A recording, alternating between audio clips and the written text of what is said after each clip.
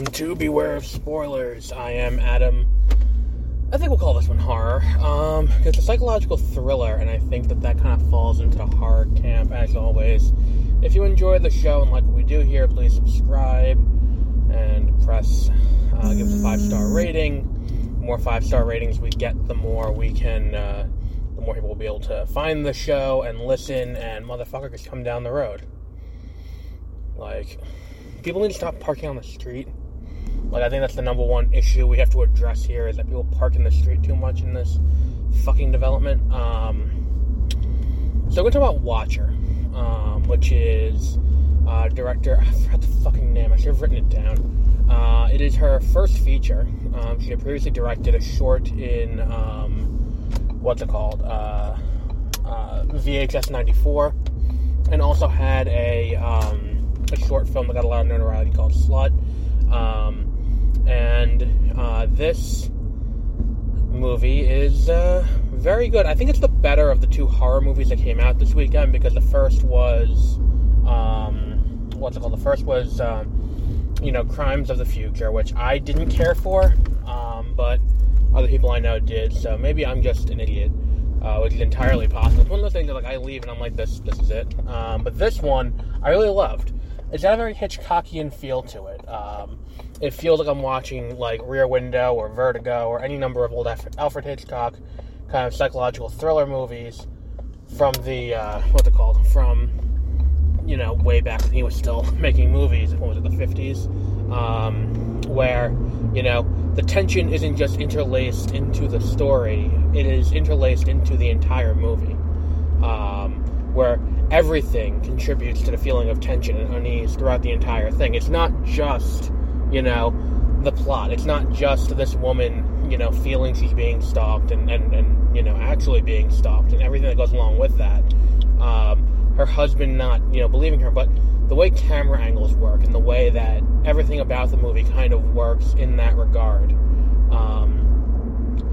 it adds to it, not a weird way, but in a way. It's like if you ever watched, or read, more accurately, the show that was later adapted into a Netflix, the book that was later adapted into a Netflix show about the guy Joe Goldberg, who kind of forces a girl to fall in love with him by manipulating her life all around her. The book is very well written, in so much as it kind of captures the incel nice guy kind of motif, and his inner dialogue really adds to that and sets the whole thing into motion and gets the whole thing working, where you're reading it and it is deeply unsettling to read. You get that same thing here, where this movie is deeply unsettling to watch through the entire thing, and you get this creepy vibe through the whole movie, and I think the movie functions on that front very well, which is what it needs to do. Otherwise, it's just another psychological thriller. And we have these all the time. I'm putting it up there with, Prisoners, which is a great one, or Gone Girl, which is also very well done. And the acting is all great, and I think that, there are a lot of thematic things in the, in the movie that kind of play into it in an interesting way. Her isolation definitely does not help throughout the movie, the fact that, she's moved to Romania, and because she's moved to Romania, she doesn't speak the language, the only person she has there that she can talk to and really trust and, and understand in a way, in a deeper way, is her husband, which creates this additional kind of, feeling of isolation. It adds to, her isolation, I guess would be the word I'm going to use. I don't script these. I don't know if that's apparent. But all it does is it gives this sense of, this feeling that as things unravel, you can see the anxiety building, and everything about it kind of adds to it and adds to it. And, by the time we get to the end and we see, she is right, we feel that that's the proper way. I will also commend the movie for not ending with someone saving her and letting her save herself, because the ending of that movie, while it's dependent on her, on a distraction coming in her favor, I will say she does save herself, and it's very well executed in that regard. The movie doesn't do anything too inventive in terms of narrative, but the thing is, it's like, here's the thing, it's a first feature.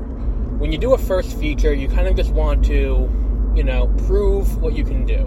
Make it a calling card for you, so that way you can get more work in the future.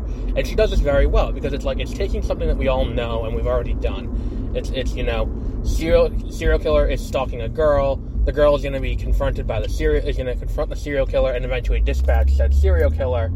Like, we've seen this a million times. It is Halloween, it is Friday the 13th, it is, any number of slashers, and it's no wonder that Shudder picked this movie up out of Sundance.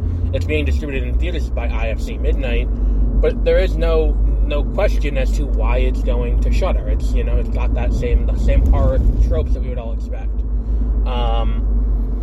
But the idea that, this movie, it doesn't really do anything unique or different.